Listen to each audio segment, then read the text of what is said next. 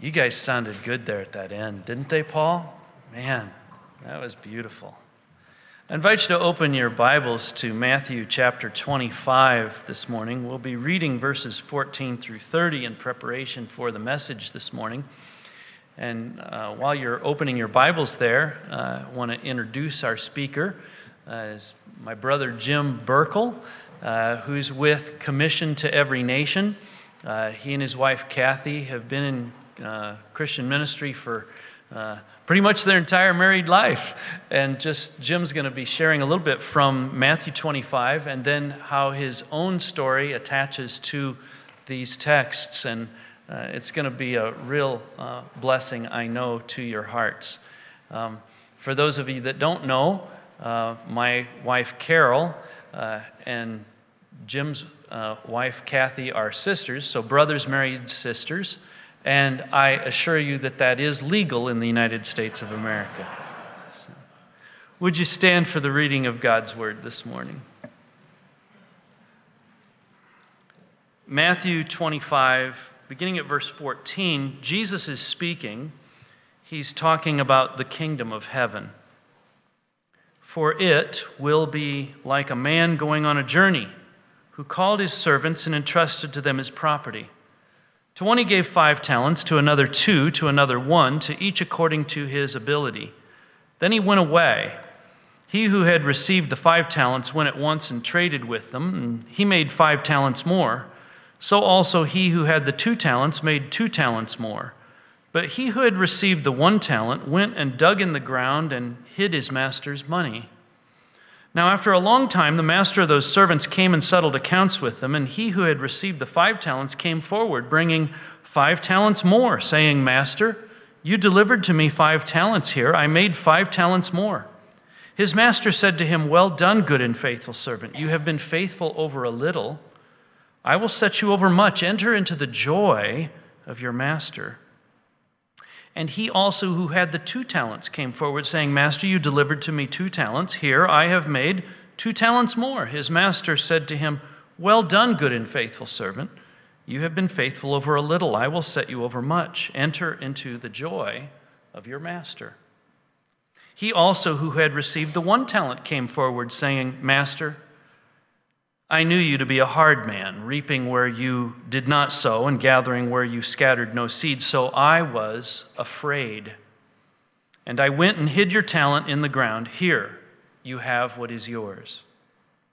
But his master answered him, You wicked and slothful servant, you knew that I reap where I have not sown and gather where I scattered no seed?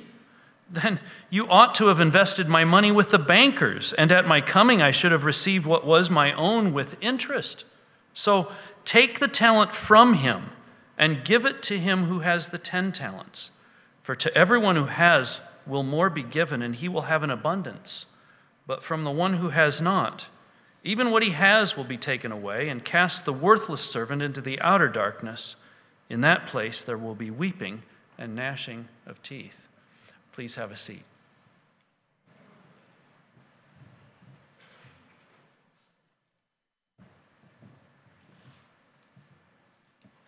Good morning.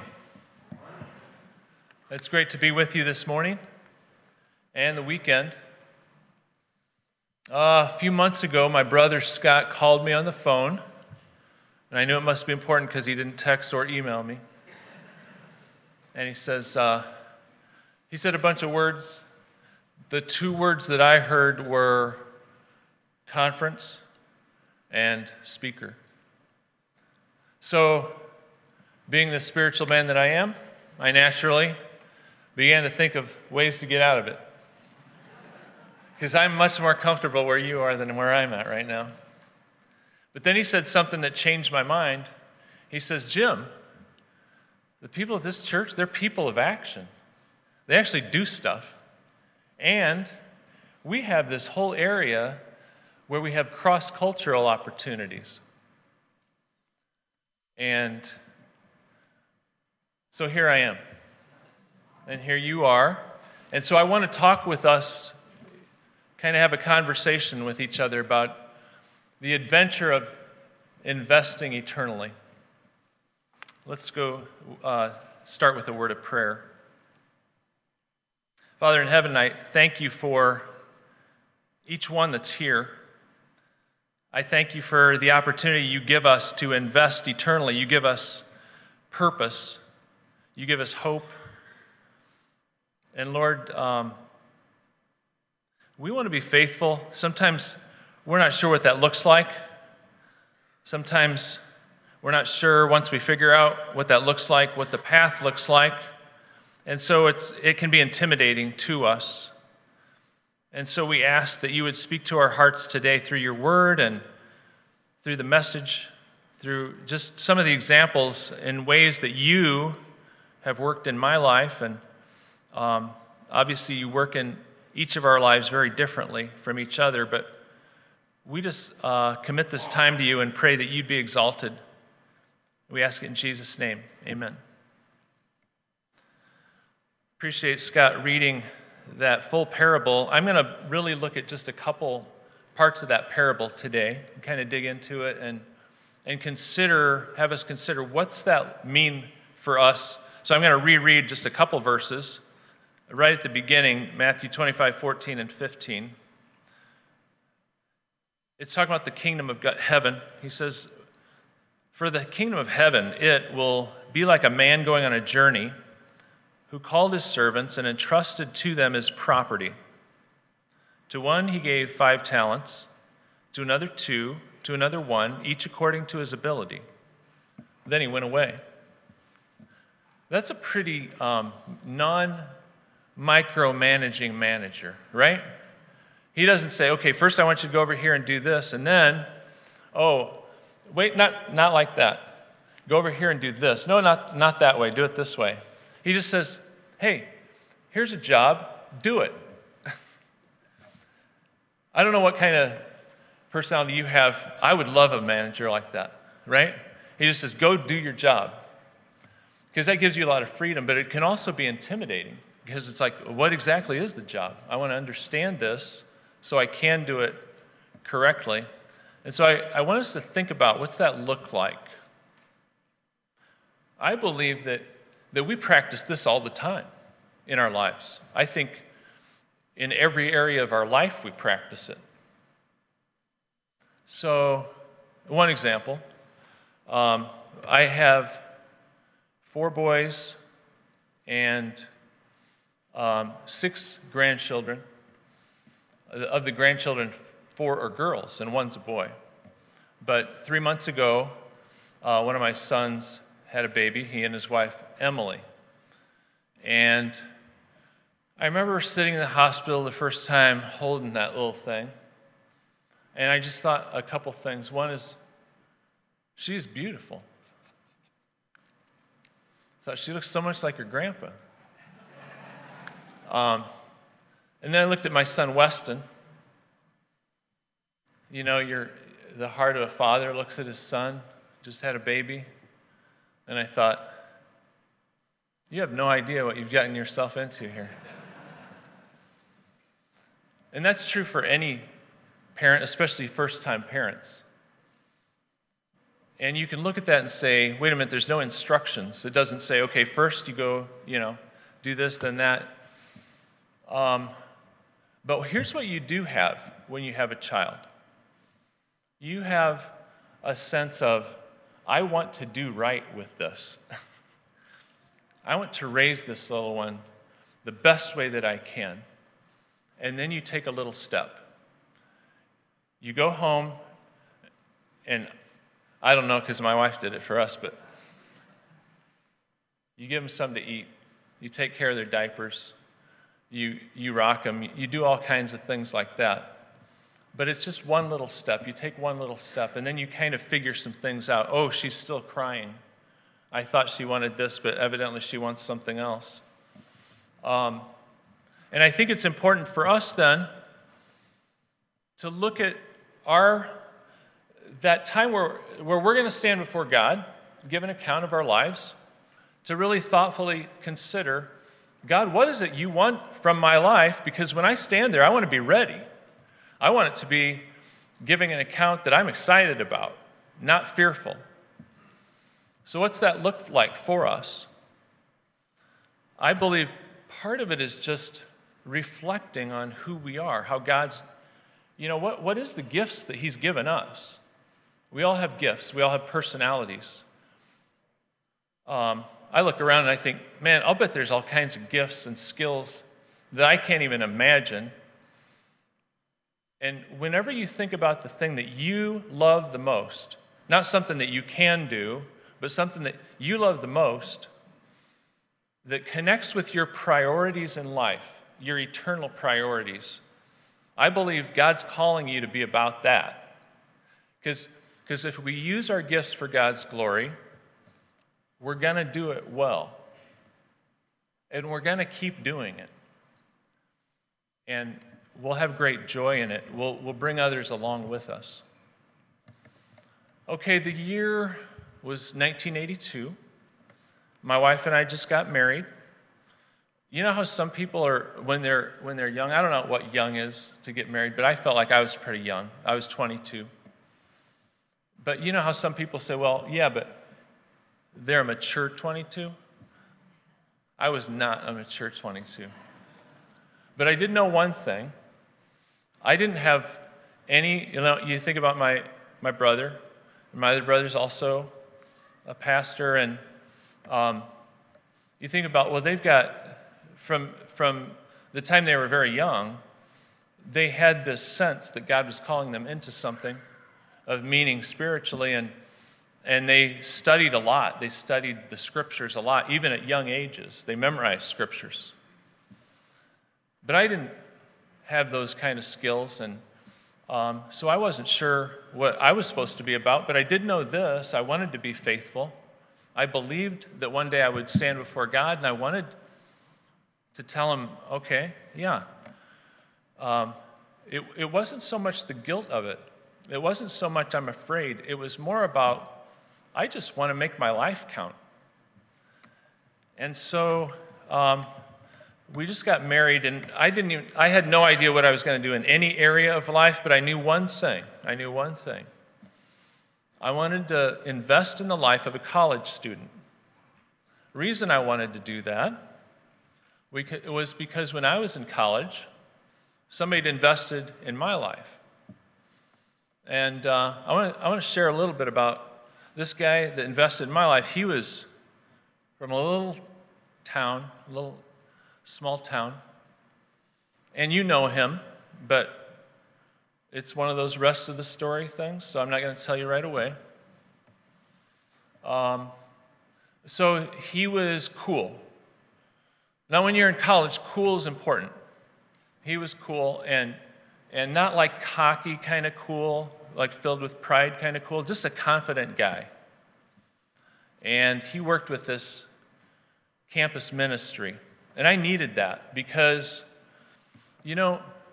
the only things I seemed to revolve my life around was basketball, kind of having fun, maybe doing some art here and there, dating, and just kind of generally, I didn't have any friends, any close friends that were Christians.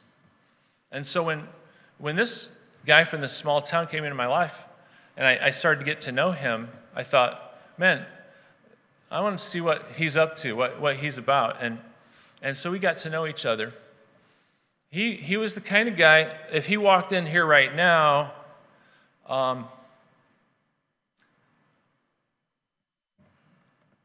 he had this contagious smile. It was real powerful, and it lighted the room up. And he always was smiling. He was always happy. There was a deep joy. It wasn't like, I'm happy because my circumstances are good. He had a deep joy. And he was a strong guy. I don't know. This is my guess. I'm looking around, and I'm feeling like people are pretty strong here, I feel like. I mean, I'm up in Michigan, and I feel like we try to be strong, but we're not that strong. And I look around here, and I feel like there's a lot of strong people here. But he was strong, but he was like the strong that you look at him and you feel like, okay, that's a professional athlete kind of strong. He had that kind of a way. And one of the things we did together is we worked out with weights and stuff. And he was real gracious because he didn't say, Jim, you're just no good at this. get going, man. We got to roll here. But I called him the taskmaster anyway because he worked out so hard, I felt guilty. And it made me feel like I want to work out hard. He wasn't a theologian, but we'd dig into the scripture and we'd pray together, and he was just a winsome, real Christian guy. And when I looked at his life, I thought, for the first time in my life, I feel like I could do that. God could use me because he can use this guy from a small town. And so you look at me and you say, well, wait a minute. You came from a really strong Christian family, went to a good church, great parents, amazing brothers that you had a good relationship with. How is it that this guy from a small town influenced you like this? And the answer is, I don't know. I just know that we connected in a different way, and through that relationship, I felt like I could find a path for myself. And I feel like one of the ways that God calls us to reach out and to be about who we are is to connect with people that we can connect with that nobody else can connect with. We all have people like that in our lives, in our little circles. And to figure out that, to reflect on that, to think about that, and to pray about that, and to invite God in and to say, God, what are you calling me to be about? So, I decided that's what I wanted to do. And the reason I wanted to do it was because Mark Warren, who comes to this church, Mark Warren, he invested in me. He took a little step. He decided, who knows, I didn't ask him how I probably did and I forgot, but how did you get into campus ministry? I just know he took a step. And then he took a step when he was with me to reach out to me and to befriend me and to mentor me and to see me where I was. Not, man, you should be over here. You should be up there. You should be doing this. It wasn't like that. He met me where I was, and it was powerful. So that's what I wanted to do. I wanted to find a college student because I think there are key times in life that are very strategic in a person's life, and I think one of them is in junior high. And another's in college, especially if you're going away to college, because then you're figuring out, okay, wait, is this my family's faith or is this my faith? What am I supposed to be about? And so I wanted to find a college student. How do you find a college student? Right? I mean, do you just randomly walk through crowds, find somebody that looks kind of college-like and say, hey, I'd like to mentor you. Is that okay? Well, I thought about that, but then I decided it might be better to connect with a campus ministry. So I connected with one of the guys that was a regional director of a campus ministry in my area in Peoria. And I said, hey, here's my vision. Is there anything that we could do, that I could do with the campus ministry? And they had campus ministries in the area, but I got to be honest. So he's a formal guy, and Scott knows him, and he knows the humor of it because I was not a formal guy. The first time I met in his office, I'm wearing these probably cut-off type jean shorts, and like that was in style back then for guys. And a t-shirt probably had a hole or two in it. I say, okay, yeah, what's going on? And so we met a few times, and he was probably trying to figure out what to do. And he says, what? Wait a minute, there's a school over here, Illinois Central College. They don't have anything going on. He can't destroy anything there. And so he sent me out there. Do what you can. It was kind of like this story of the parable, right? He didn't say, do this and then go over here, because I'm sure he thought, we're just going to crash and burn in 2 minutes. So we go out there, and I'd never led a Bible study. I didn't have any talents. I'm not social. None of the things you're supposed to be able to do that. But I did like to draw pictures, and I did want to find a college student. So I put up, we're going to have a Bible study flyers all over the campus with illustration. And I thought, just the illustration should draw a few people in. We're going to have it on Tuesday at 10 o'clock in the morning, meeting in this room. And my wife and I, we get there. We just want to find 5 or 6 people to show up. Maybe one of them will be willing to be mentored. And so we go out there, and it's like 3 minutes till 10. Nobody's in the room. And I thought, well, let's go out in the hallway. Maybe we'll find somebody we recognize and just drag them in and say, we got to make this a success somehow. We can't say nobody came. So we go out there, don't see anybody, don't even see draggable people. So we go back into the room. Oh, well, let's go home. Oh, wait a minute, there's 25 people sitting in here. And we had a meeting, and like I said, I'd never led a Bible study, but it didn't matter because God showed up. One of the things that happens if we hear from the Lord, and we hear from him by thinking about this, we don't hear from him by just walking down the street. We hear from him by praying and asking him, God, show me what you want me to be about. And we hear from him by thinking about who we are and what we care about. That's how we hear from him. And so when we take a step that he's called us to take, he opens things up. And sometimes he does so miraculously. And he did that here at that meeting. It was just literally one of the craziest meetings I'd ever attended. It was like atheists, strong Christians, new Christians, charismatics, Baptists, really a wild group of people. And there was this nonstop interaction about spiritual things and about the Lord. And God just showed up. And the faculty advisor that was in the room, he says, I know, Jim, I know you came here to just find one guy and roll out, but you're supposed to stay on this campus. So we ended up staying on the campus and serving with InterVarsity Christian Fellowship for about 5 years. And in that time at ICC, we were at a few different schools, but one of them was at ICC, and that was my favorite one because Rob and Robin were there. And people like this. I mean, Rob and Robin are the kinds of people, they could connect with anybody. They just had this encouraging way, this natural way of just befriending and caring for people. And they had all kinds of eclectic people. And what happens is, okay, so I have these gifts. I don't have these 15 other gifts. God will put around us the people that we need other gifts from, right? We had Bible studies going throughout the whole week. People coming to know the Lord. We had about 40 people attending Bible studies. We had about 8 Bible study leaders that I would train. And since I was training them, I had to think, man, I should probably learn this myself. So I learned how to lead Bible studies and loved doing it.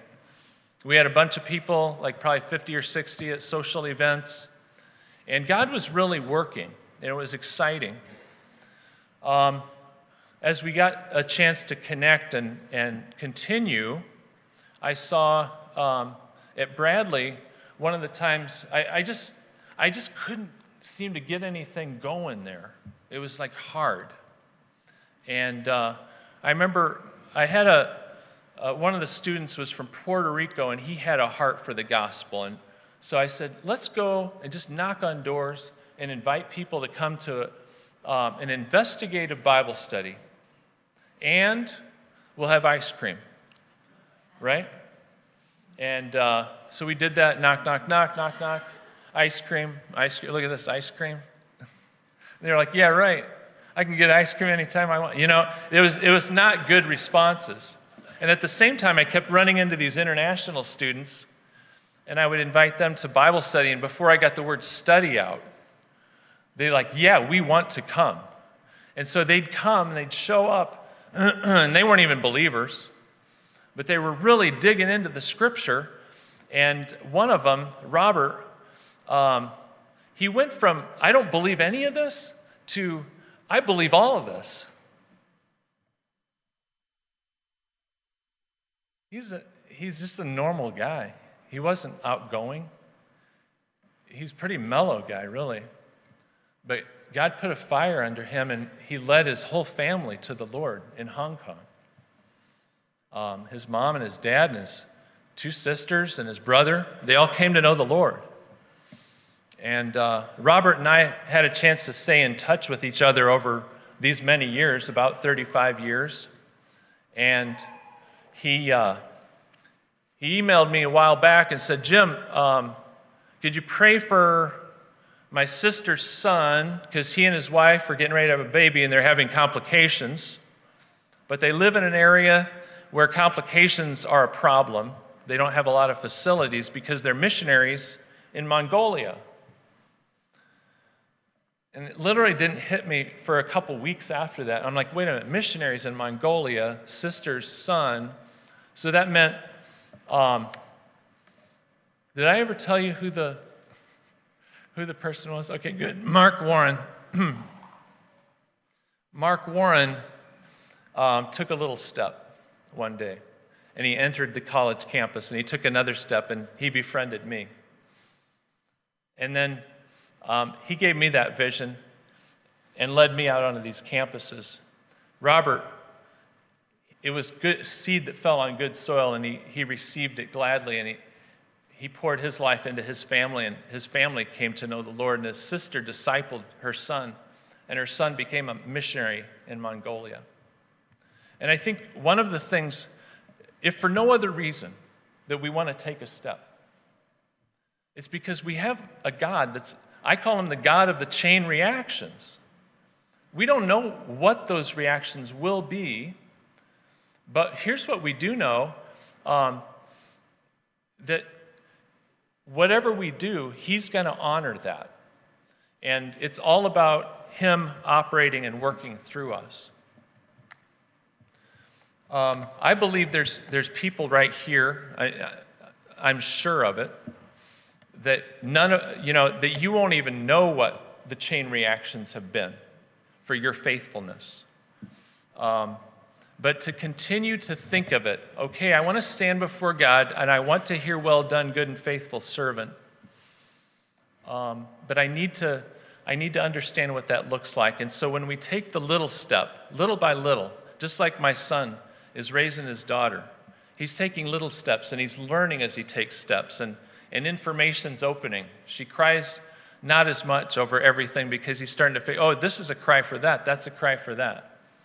Of course, he has his wife too, so she knows all of that stuff. But I think because it is an intimidating calling to be faithful with your whole life, to recognize it's a lifelong process. We hear from God and we answer and we respond to him, and he opens up new things. And then he speaks to us again, and we continue to listen to him, and we say, God, I want to be yes every time. I don't want to be yes some of the time. I want to be yes every time. And then we learn his voice, and it's powerful.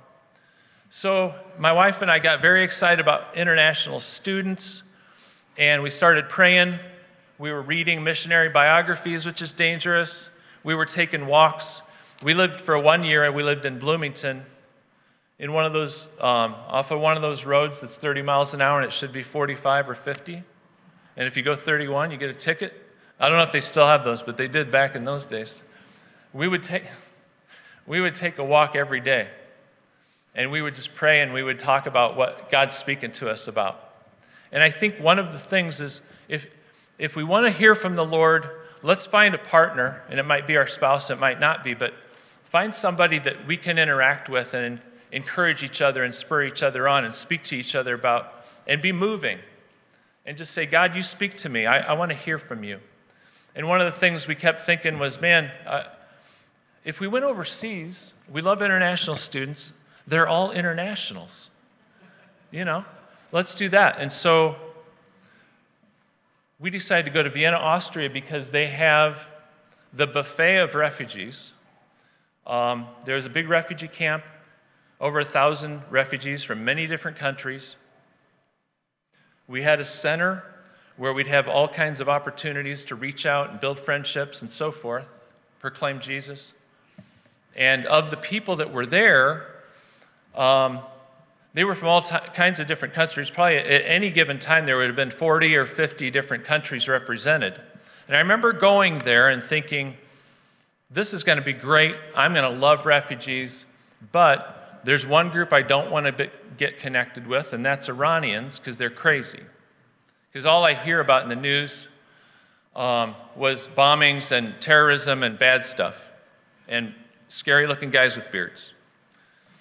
So I thought, anybody but them, I'm good. That's like 99% of them were not Iranians. And God, in his sense of humor, kept on putting Iranians in front of me. Like everywhere I went, there's Iranians. I would invite people to play basketball, a whole room full of people, and the only ones that showed up was Iranians. And I'd run into them, like they'd be standing in front of doorways, and I could tell they were Iranians before I knew their language, because they're like some of the most kind and gracious. Like the percentage of men in refugee camps is about 95%, because they're the only ones that can get over the mountains and everything else, then they bring their families. But these guys, young guys, they're just sitting there, you go first. No, you go first. No, you go first. And I just kept on running to this. I'm like, I love these guys. You know, they have a sense of humor. I got to know their language. And after the first term, just like you do at a buffet, you go up, oh, that looks good, that looks good, that looks good. And you realize, that's not really what I wanted, but this roast beef is so good, I'm going back up every time for roast beef. And I feel like that's what it was for us, that God revealed that we're supposed to be with Iranians. And so we started meeting with Iranians for Bible studies, seeing many of them come to know the Lord. God's working in the Iranian people, and he has been for several decades. And it was just joyful. It was a powerful time, and I would write newsletters. And just by writing newsletters, I never invited anybody to work with us or work with refugees. Just by writing newsletters, 4 couples and 1 single person left their job, and they came overseas to work with refugees. And so God was blessing. And one of the things that we want to do, if we want to be doing spiritual work in God's way, is we want to approach it as if it's a spiritual thing by drawing near to him. That we can do a lot in the skills he's given us, but that's not enough. We need the Holy Spirit to lead us. And so prayer was a big part of our lives, and still is for Kathy and I. But we had this big backyard in the Vienna area, and we would take these prayer walks, just walking around the yard. And a lot of times you just look up at the sky and there's like shooting stars and everything. And it was just a really sweet time of God working and blessing. And we started this fellowship. We wanted to see an Iranian church get started. And there was about 20 people coming to the fellowship.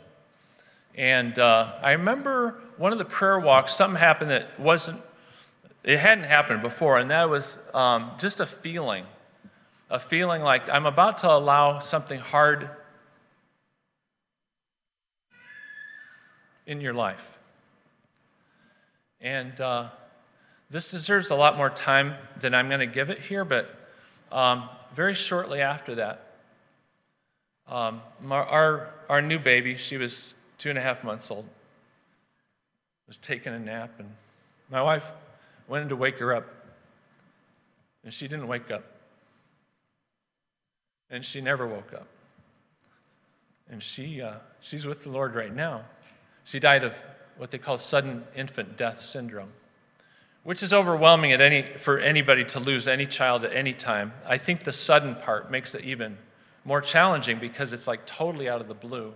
This little one that's smiling all the time at you, and all of a sudden, your life is turned upside down.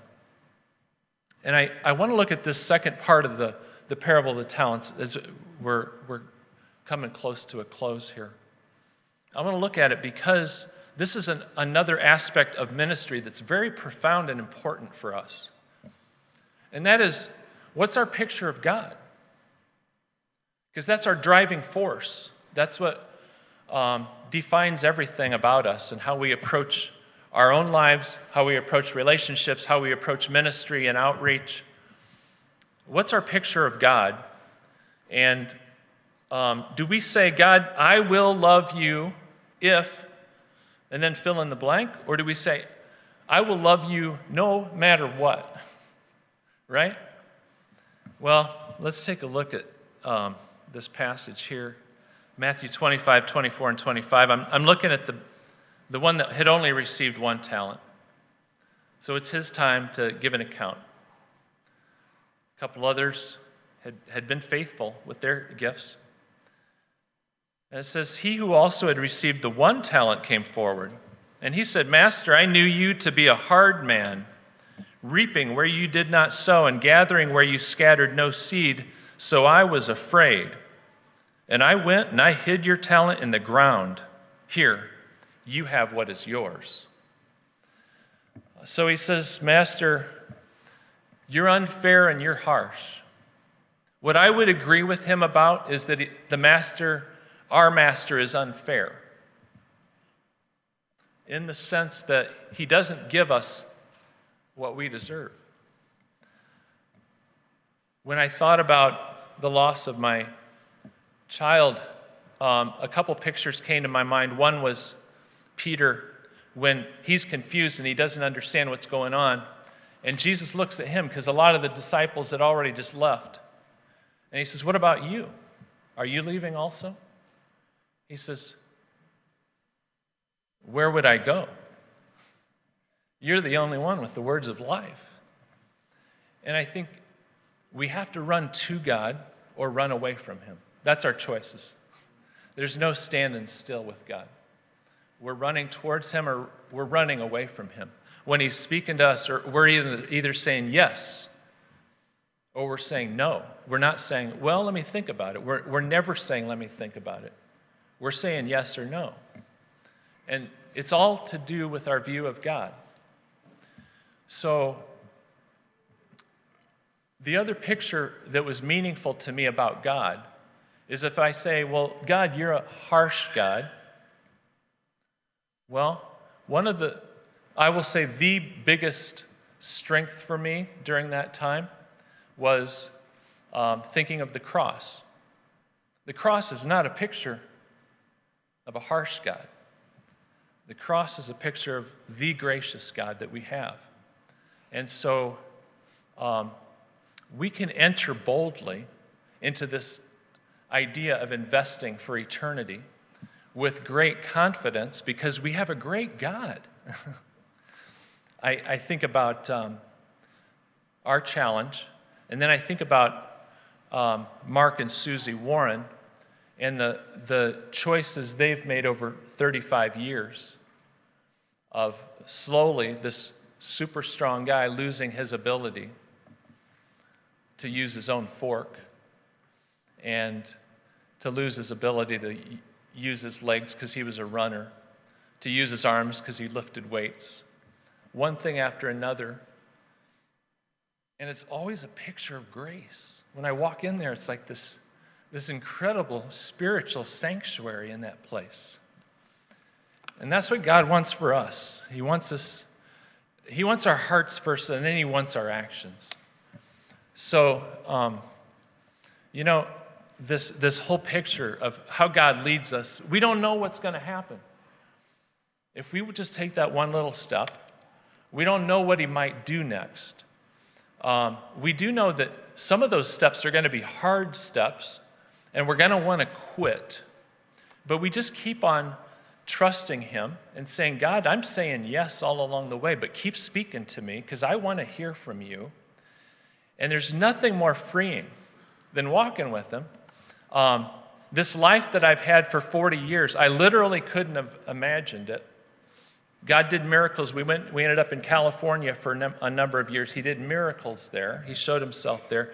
Every time he does miracles, I tell him, God, you don't have to show me anything. You don't have to do any of that. But I like it when you do. That's really cool. I believe you no matter what, regardless of that. But the life we have right now, for example, in Michigan, I love what I do so much that sometimes it leads me to tears in my prayer time. And sometimes I'll wake up at 3 in the morning. Very often I will wake up at 3 in the morning thinking, okay, if I can just get to 4:30, then I can wake up. Because if I wake up at 3, I'm dead at 2 in the afternoon. I'm no good for anything. But I love mornings because I meet with the Lord and I get ready to go and I start in, right? And that's the nature of, if we'll be the ones that say, I want to be faithful with the gifts you've given me, God rewards that. That doesn't mean there's not bumps and challenges and really, really hard things in our life, but he rewards us and he leads us into places we literally can't imagine, but we have to start with that one little step. Father, we just thank you for the hope we have in Christ. I thank you for each one here. This has been a beautiful weekend and a super encouraging weekend, and I've met a lot of people with that have great hearts for you and passion for you, and it spurs me on. And so I thank you for this time. But Lord, you have a plan for each one of us. I think about anyone here who hasn't really met the Master yet. I pray that if there's somebody here who wants to begin that relationship and begin walking and hearing from you, that they would consider, even this morning, Romans 10:9 that says, if you confess with your mouth Jesus is Lord and believe in your heart that God raised him from the dead, you will be saved. And that's the foundation for everything else, God. And maybe it's just that their first step would be to ask the question of, who is this person, this Jesus that people talk about? Who's the real Jesus? And so we just ask that wherever we're at, that you would lead us and fill us with your spirit and your guidance. Lord, you have a plan for this church that's even beyond what you're already doing, which is beautiful. And I think about the community, the world you've put in our backyard right here. Many are unreached. Many are just here for a short time. I think about how many gifted people I've met. And there's others like me that are just normal people that you can use in awesome ways. So we just lay these things before you and thank you again for your presence with us. In Jesus' name, amen.